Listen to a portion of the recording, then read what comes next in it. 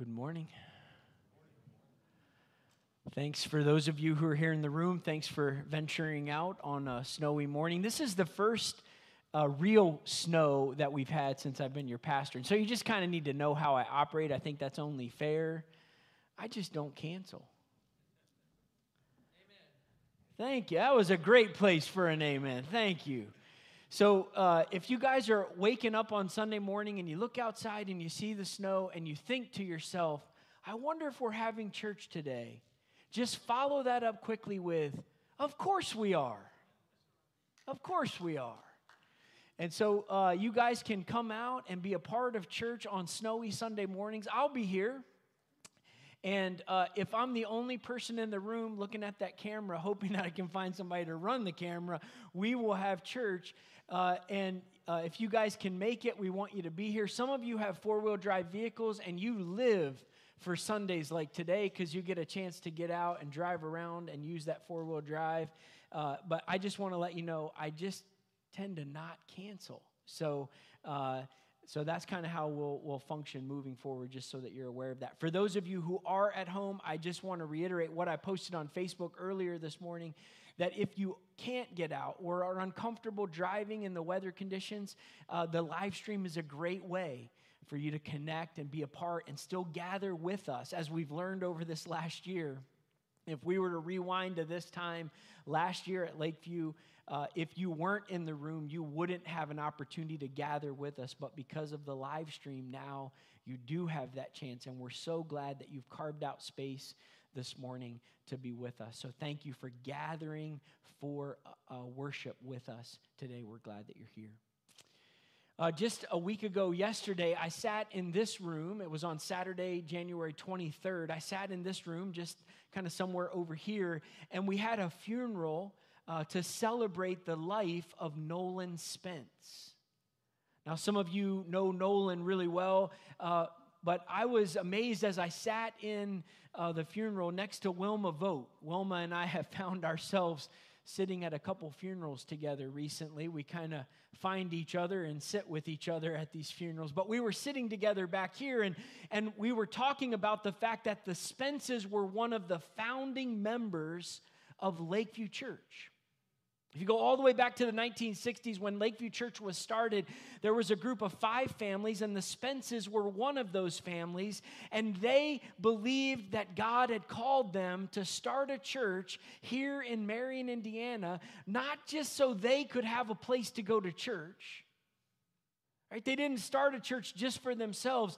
They believed that God had called them to start a church in Marion, Indiana for the people around them, not just in that day, but in the generations to come. They had a vision from God that they were called to serve the community, to present the gospel, and to fulfill God's purposes in this community, both in their day and for generations to come. That's why they founded Lakeview Church. And as I sat in the funeral that day and I thought about the Spences and I thought about the kind of people who found organizations, what I realized is that founders are a unique breed. Because founders have a future orientation. They're not just thinking about this moment and this day. They're thinking about this moment and this day and the days to come. They're looking into the future and they're starting something that will be effective in the present, but they hope that it will endure for generations to come so that people in the future can be served by what it is that they are starting. They have a future orientation. And so I found myself in a funeral, which is something that often happens when one of God's dear saints goes to be with him. I found myself sitting in a funeral asking myself, what does this teach me about how to live my life? And as I sat there, I thought to myself, I want to have a future orientation like the Spences did. I want to think about the future. I want to think beyond my lifetime, and I want to give myself to things in my day and in my time that will endure beyond my lifetime. Things that matter both now and into the future. Do you want to be like that? I hope so, because that's what we're going to talk about this morning. So if you have no interest in being future-oriented, you're going to hate this sermon, because that's what we're going to talk about today. Now, we're standing at the very beginning of a new day here at Lakeview Church. We are standing at the beginning of a brand new day here at Lakeview Church. God's got plans for our future. And as we think about our future, it's important for us to just pause for a moment and remember where we came from. In 1960, 5 families got together and started a church. And when we look back over the days since that moment when this church was started, we can see the faithfulness of God. Amen? God has been so good to this church, to help this church grow and expand and serve this community. Not just by presenting the gospel, not just by being a church, but by starting a Christian school and serving families, helping their education be integrated with faith, to found their learning on the scriptures and a Christian worldview. And to see the number of people who have been touched by that, families and children who have grown up, not just coming to church on Sunday, but by learning everything that they have learned in their education from a Christian perspective. To see the number of people who have been called to ministry in Lakeview Christian School and in this church and sent out to serve God's kingdom in other parts of the world. To see the number of missionaries that have been supported and served down through the ages. To see people who have been called to serve God in other parts of the globe, and to watch this church stand behind those people as they've been sent out. To see the vision of a counseling center that has been raised up so that people are being counseled from a Christian perspective.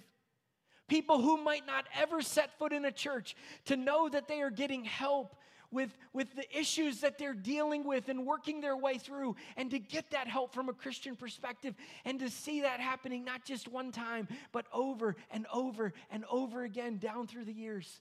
God has been faithful, amen?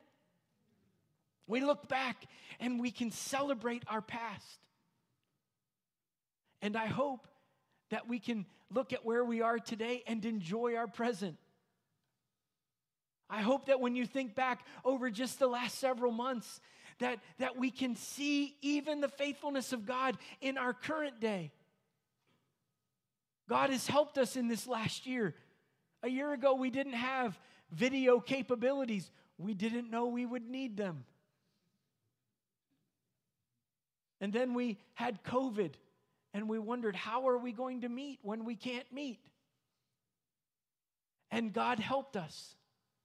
And we scrambled, and a huge thank you to College Wesleyan Church and their tech team. You might not be aware of this, but they came over every single week and recorded our services until we got up to speed with our own team. Every single week, they brought their cameras and their equipment, and they set it up in the back of the sanctuary and recorded and helped us edit and figure out how to keep meeting as a church. They did that without any cost to our church. That's what the kingdom of God does. When God's people come together, they help one another. We don't compete with other churches in our community. We serve with them for the purposes of God. College Church didn't just come and help us record. They actually trained our people so that we could do this long term. Because we didn't know how long COVID would last. Remember when we thought July 3rd was going to be Independence Day? Remember the governor said we're going to get to July 3rd and that'll be phase 5, whatever that means. And here we are, still wearing masks, still trying to figure all this stuff out. All right? God's been faithful to us in that. God's been faithful as you conducted a pastoral search virtually. You are innovative as a church. Did you know that? I think you're the first Wesleyan church ever to conduct a pastoral search virtually. You may not be happy with the results, but you were innovative. You were innovative. And we transitioned to new leadership, and we've walked through these months together, and we have a lot to celebrate in the present. We've had people give their hearts to Christ since May. We've baptized 5 individuals. We've seen new people coming to our church on a regular basis. We've started a whole vision discernment process. We've had focus groups that have met. Over 160 people have spoken into the process. And we have a first draft of a vision document of where we believe God's taking us over the next 5 years. By the way, quick time out. Just to say that we're going to start sharing that vision document during the month of February. And they're going to be what we're calling vision feedback sessions. You can sign up for those. I think we've got 4 or 5 scheduled. Some of those are in person. Some of those are online, virtually. And you can connect to any one of those that fits your schedule or that works for you. And if we need to schedule more, we'll be happy to do that. But we're inviting you into these sessions where I'm going to share the vision document with you, kind of give you the overview, and you're going to have an opportunity to ask your questions, share your observations, and give your feedback because we're still discerning the vision that God's giving us. Now, the document that we're going to share, we believe that it's, if you think about a dartboard, I used to play darts with my uncle when I was a kid in his garage.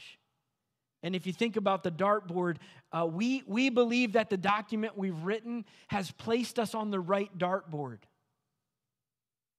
So we're not anticipating from these feedback sessions that we're going to somehow shift an entire trajectory away from what we've discovered and what we've discerned so far to a new dartboard. We think we're on the right dartboard because God spoke through you as a church. But what these vision feedback sessions are all about is honing in on the bullseye. You're going to ask questions because there are things in my mind, you'll discover this the longer that we're together. There are things in my mind that are crystal clear that when you hear them, you're like, what is he talking about? That doesn't make any sense. That's why we do these feedback sessions, because you'll ask your questions and I'll go, oh, it's only clear in here. I have to put it in like normal language so everyone else can understand. And then you'll help us. So come to one of the feedback sessions and give us your feedback. It will be incredibly helpful. What was I talking about? Joseph. That's who we're going to talk about today. We're on the edge of a brand new day here at Lakeview. And as I've said, we've got a past that we can celebrate. We've got a present that I hope we can enjoy and look at the faithfulness of God. But here's the thing I want you to know today.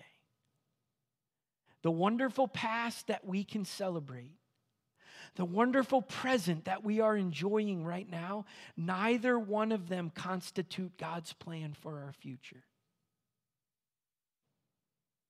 I want to say that one more time.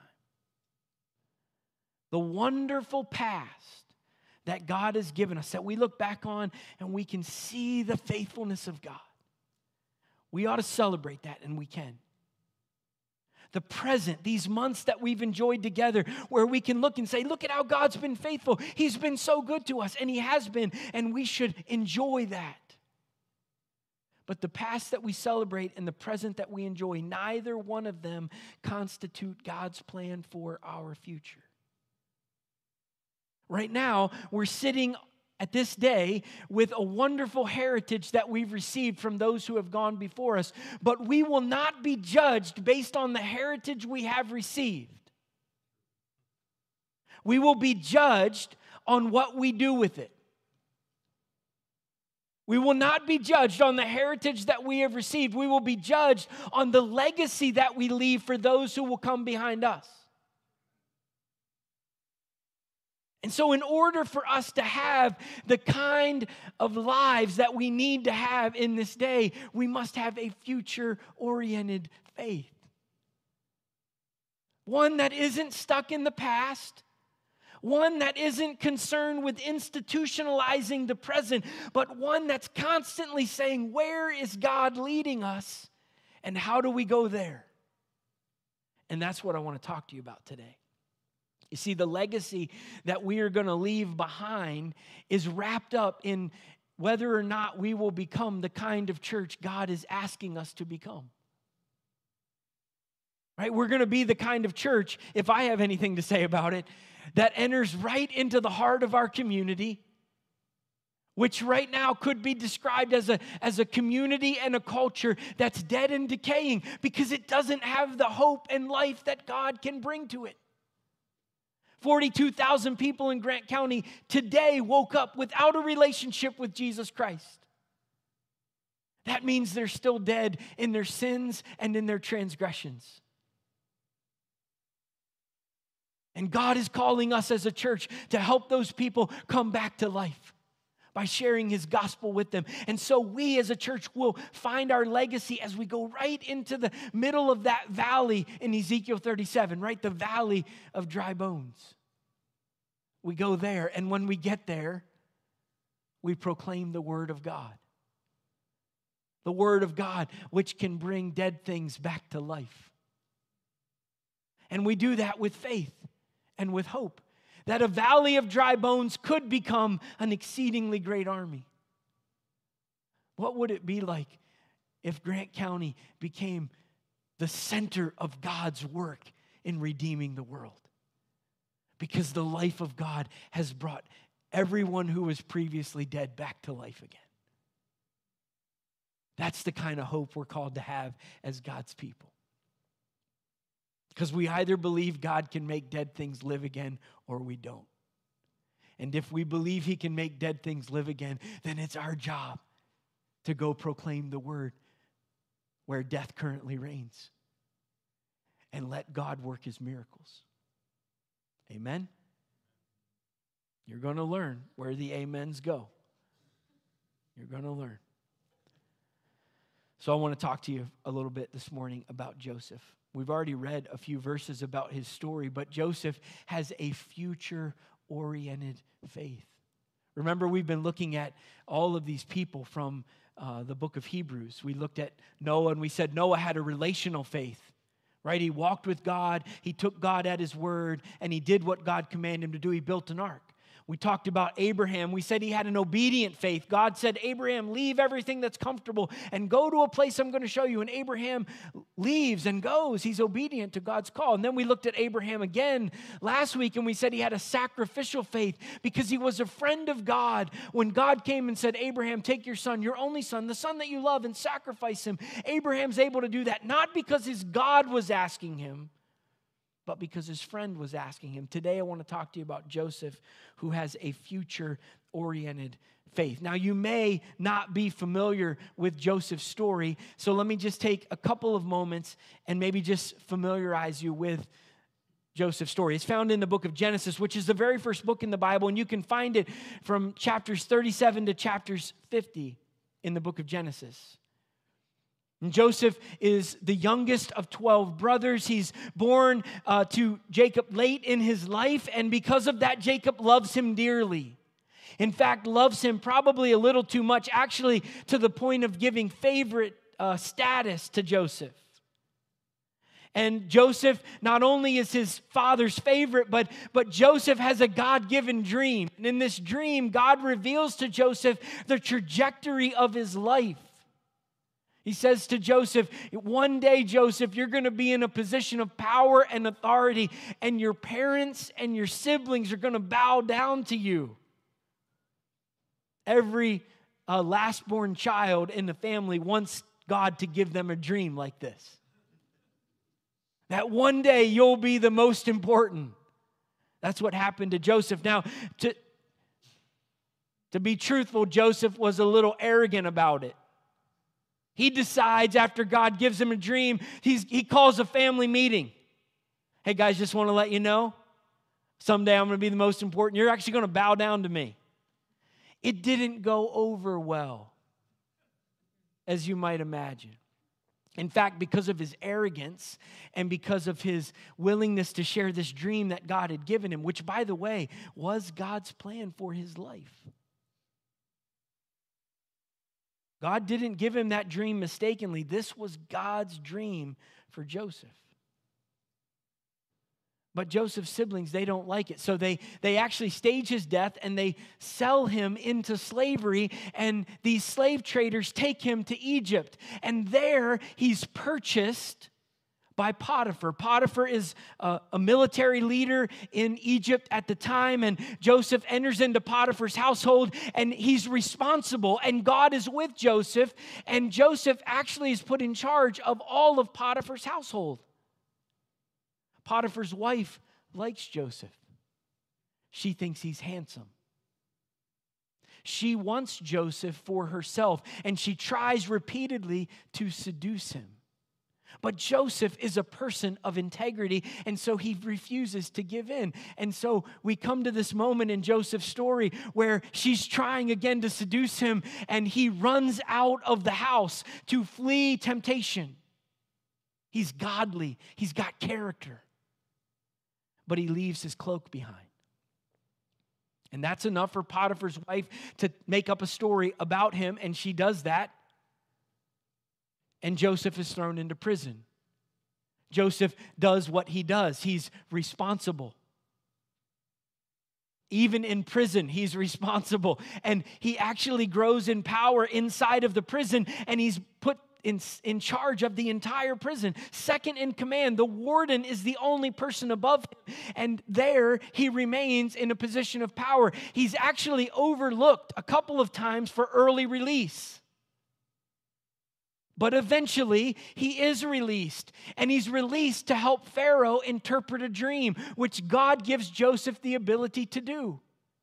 And Joseph finds himself now working for Pharaoh. In Pharaoh's house, he does the same exact thing. He rises to power. Second in charge now, not over a household, not over a prison, but over an entire nation. And this is God's way of positioning Joseph right where he needs him to be.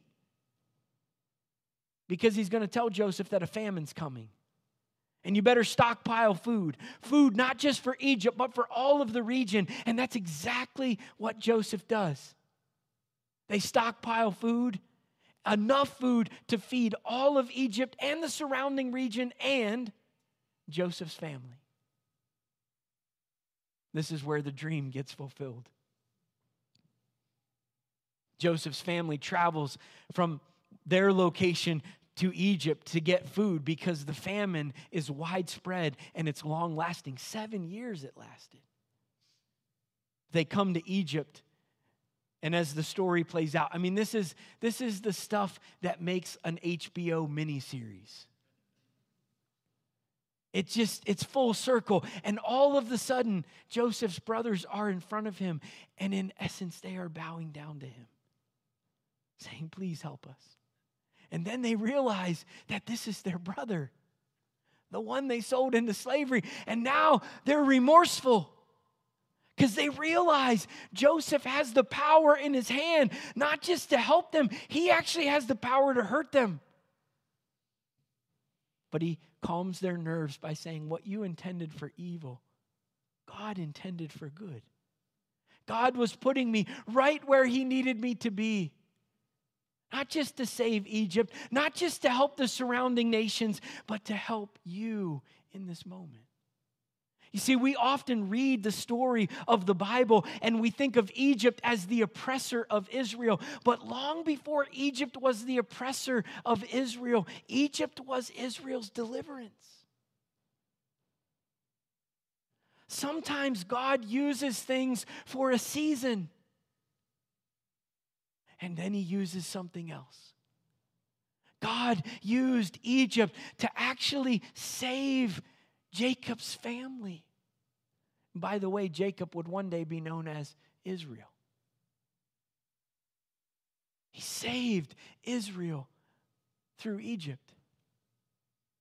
And in fact, Joseph's family's invited in. They're given land. They prosper. They multiply. And God favors them in Egypt. And then Joseph dies at the ripe age of 110.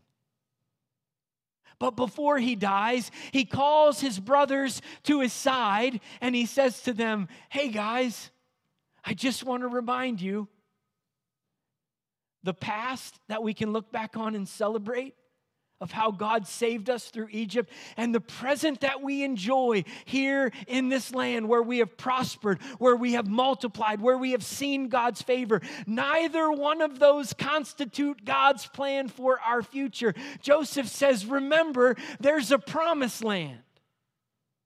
The one God said he was going to give to Abraham and to Isaac and to our father Jacob, and he is not giving up on that promise. So guys, don't just celebrate the past and don't institutionalize the present. Pursue the future.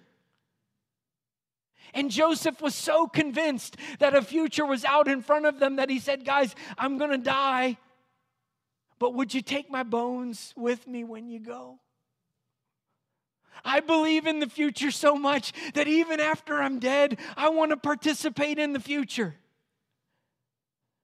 Man, I want to be like Joseph. Don't you? There are some things this story teaches us. And to frame up the lessons that I want to share with you today, I thought I'd give you a little insight into that mind of mine.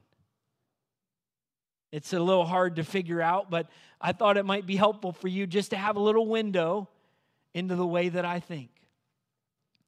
So a few years ago, I turned 40. I remember when I was a little kid and my uncle, who I looked up to, turned 40, and I thought, he is so old. Now my mindset has completely changed. 40 is so young. So young.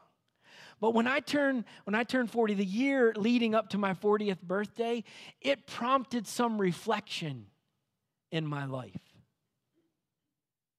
And some of the reflection that I did that year kind of centered around a document that I created. I'm giving you a little window into the mind right now. I created a document entitled, "What Kind of Old Man Would I Like to Be?" I really did this. I see you laughing, Abby. I really did this. What kind of old man would I like to be? And for the entire year leading up to my 40th birthday, I wrote in my journal all around that theme and transferred ideas into this document. And some of the things that I wrote were kind of silly. Like I thought about myself as an 80-year-old, and Jim Hayes is going to give me a hard time. Jim, I know you're at home right now and you're watching this video, and you're going to give me a hard time because you're going to say 80 isn't old either. But it kind of is.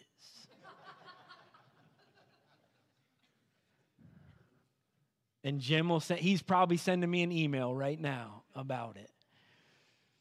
I thought about myself as an 80-year-old, and I thought, what kind of 80-year-old do I want to be? And I thought of myself on my front porch in a rocking chair with my great-grandchildren around me saying, "Great-grandpa, how do you use the newest iPhone?" I told you, some of it's kind of silly. But as I thought about what kind of old man I just wanted to be the kind of old man who doesn't need help with technology. I want to be the kind of old man who gives help with technology. I told you, I'm giving you a window into how this brain thinks. I thought about old people that I've known in my life, and particularly old people that I knew kind of around that season when I was approaching 40. And I thought about the fact that there are some old people, and you can all just relax because I wasn't thinking about any of you during this time. So this is not about you at all. But there were some old people I knew at that time that every time I was around them, they were deflating. They were negative. It seemed like every conversation I had with them, they were reminding me of what I couldn't do and how my ideas wouldn't work.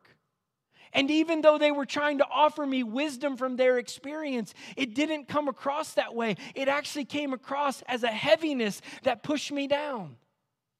And then there were people like Ed Hoover, who were exactly the opposite.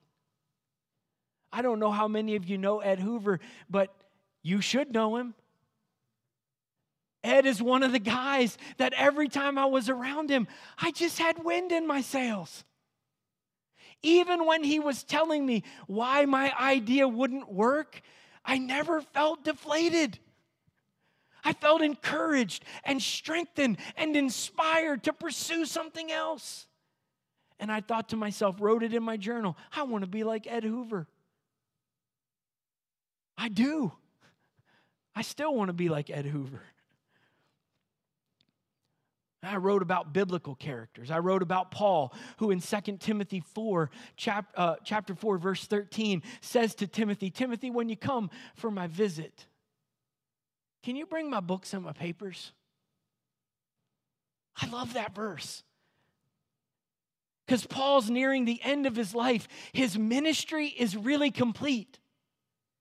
This is after he's already said, I'm being poured out like a drink offering.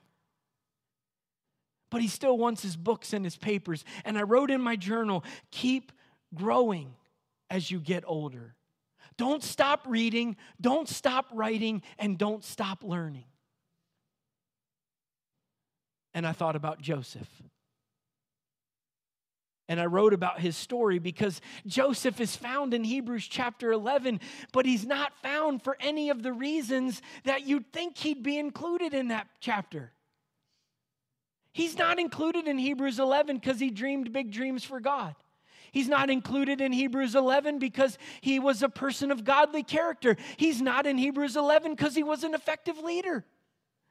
The only reason he's in Hebrews 11 is because when he died, he pointed to the future. That's the only reason he's in Hebrews 11.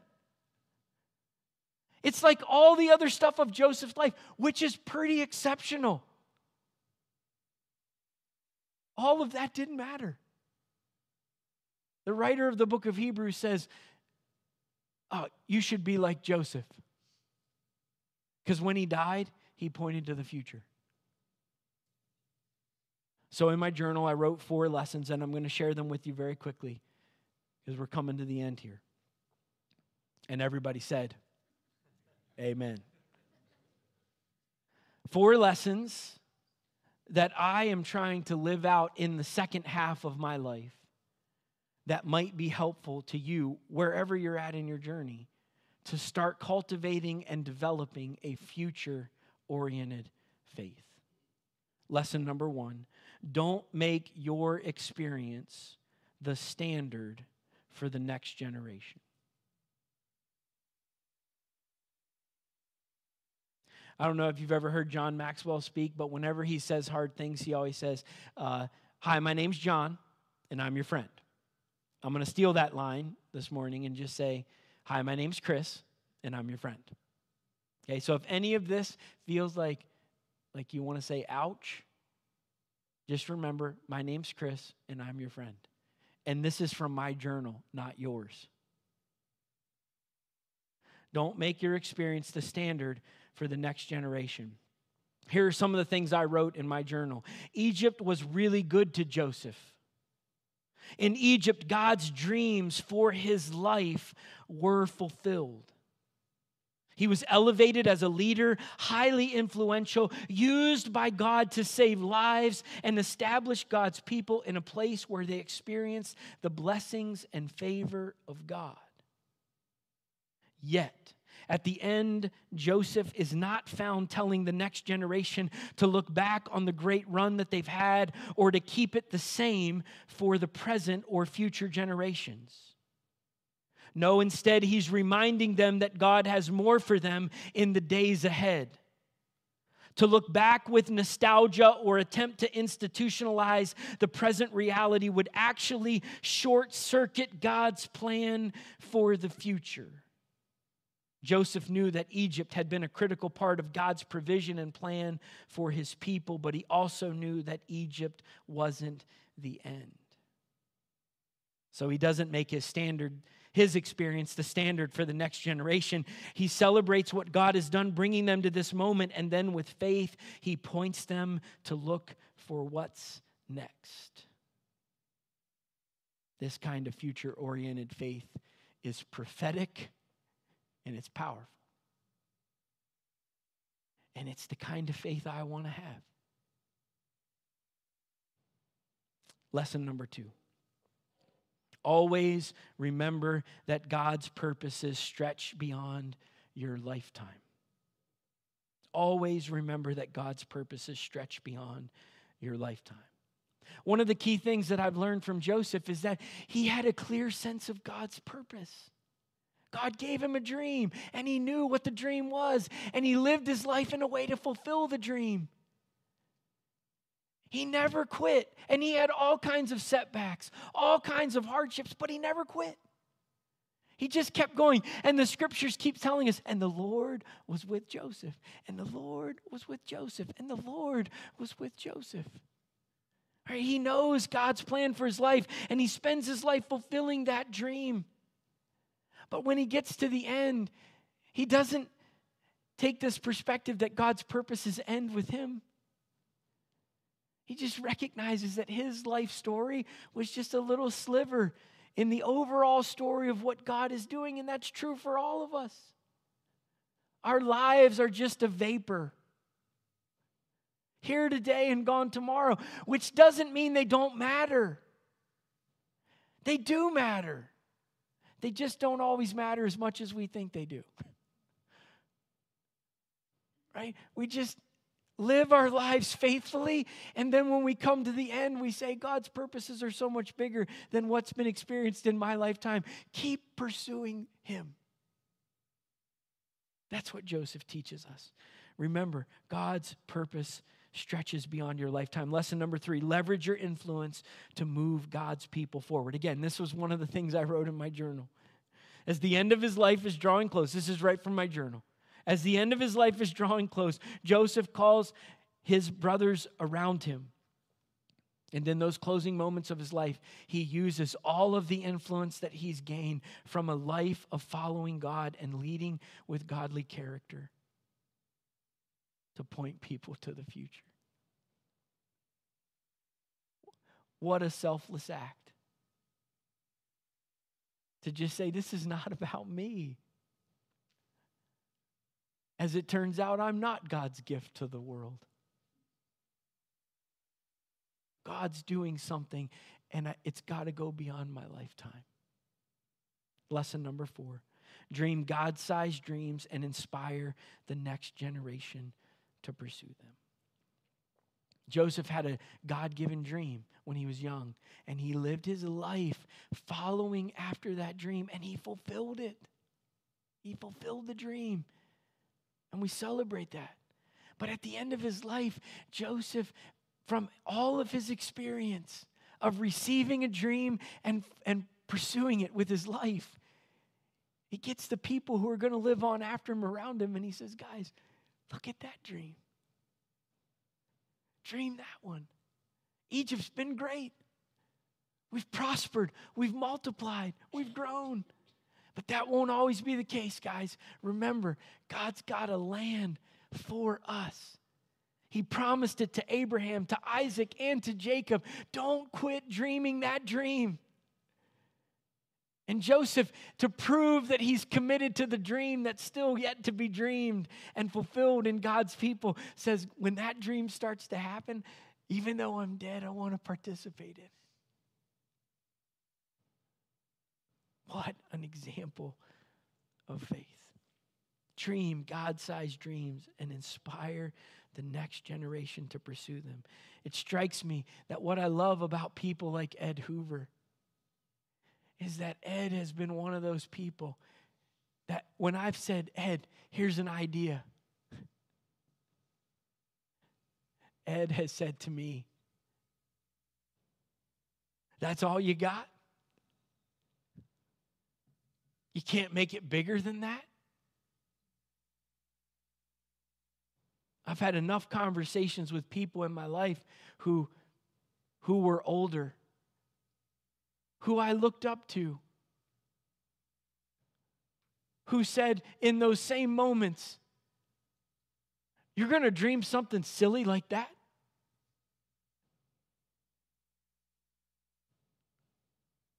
You always have a choice of how you finish.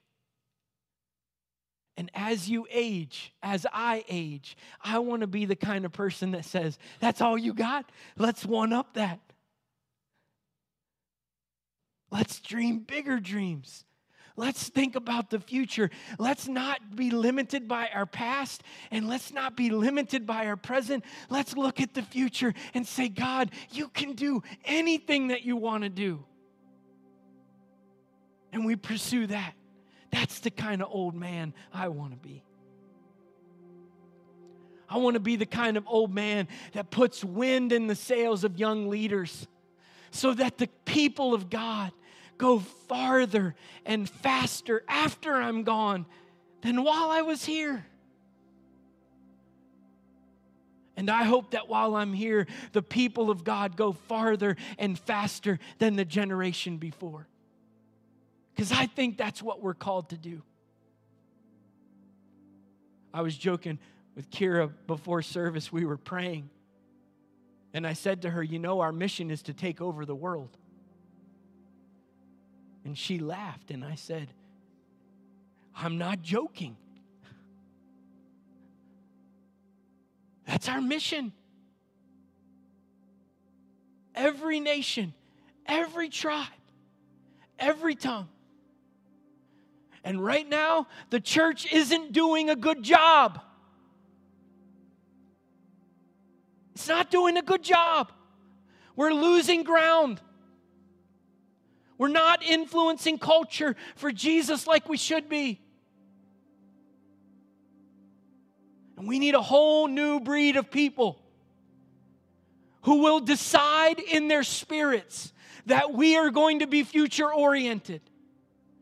That our past, as good as it has been, is not good enough. And that our present, as enjoyable as it might be, is not enough for our culture and our world. No, we are going to be a people who lean into the future to say, God, would you make us the kind of people that help your church go farther and faster in our day so that the people who come after us can go farther and faster still. That's the kind of old man I want to be. I want us to have a future-oriented faith. So, I want everybody to bow your heads, close your eyes, in the room and at home. Nobody looking around. Not even looking around your living room, even if you're by yourself. Nobody looking around. Just a moment of reflection between you and the Lord. I've opened up my own personal journey. What I've shared this morning is not directed at anybody. It's directed at me. I read to you from my journal. Because these words convict me. But now it's your time to have your moment of reflection with the Lord. Do you have a future-oriented faith? And what would you need God to do in your heart today to make you more future-oriented? And some of you might be having the conversation in your mind, but I'm already old. But if you're not dead, then He is not done with you. If you are not dead, He is not done with you. And some of you need to hear that today. What do you need God to do in your heart today to give you a future orientation, a future-oriented faith? And then in this moment of reflection, could you just ask God to do that miracle in you?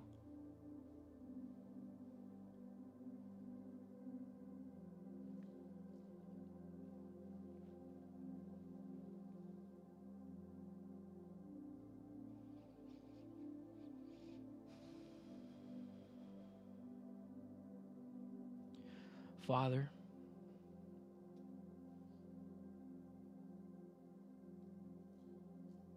I stand before you as one of your servants in this room. There are lots of them, and there are even more who have gathered with us online today.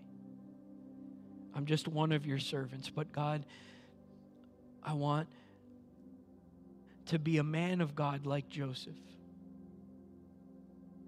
I want to live a life of integrity. I want to always be a responsible steward. I want to be an effective leader with whatever task you give me to do.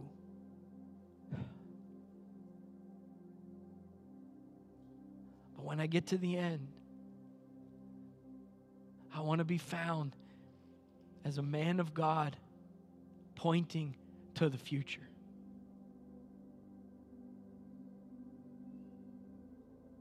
To come alongside the next generation, the emerging leaders, how many ever years you give me. God, I'm not guaranteed one more moment. But God, if you'd let me live to 60, 70, 80, 90, 100 years old, when I'm at the end, I want to be found as a man calling young leaders around, saying, look at what God's gonna do. Look at what God's gonna do. Run after that. God, would you make me that kind of person with a future-oriented faith, and would you make my brothers and sisters those kinds of people too? Because I think that's the kind of people you want us to be in this day and in this time. People who celebrate the past. People who enjoy your presence in the moment. But people who are always looking to what you want to do in the future. Please, God, make us those kind of people, and we will give you the praise. In Jesus' name.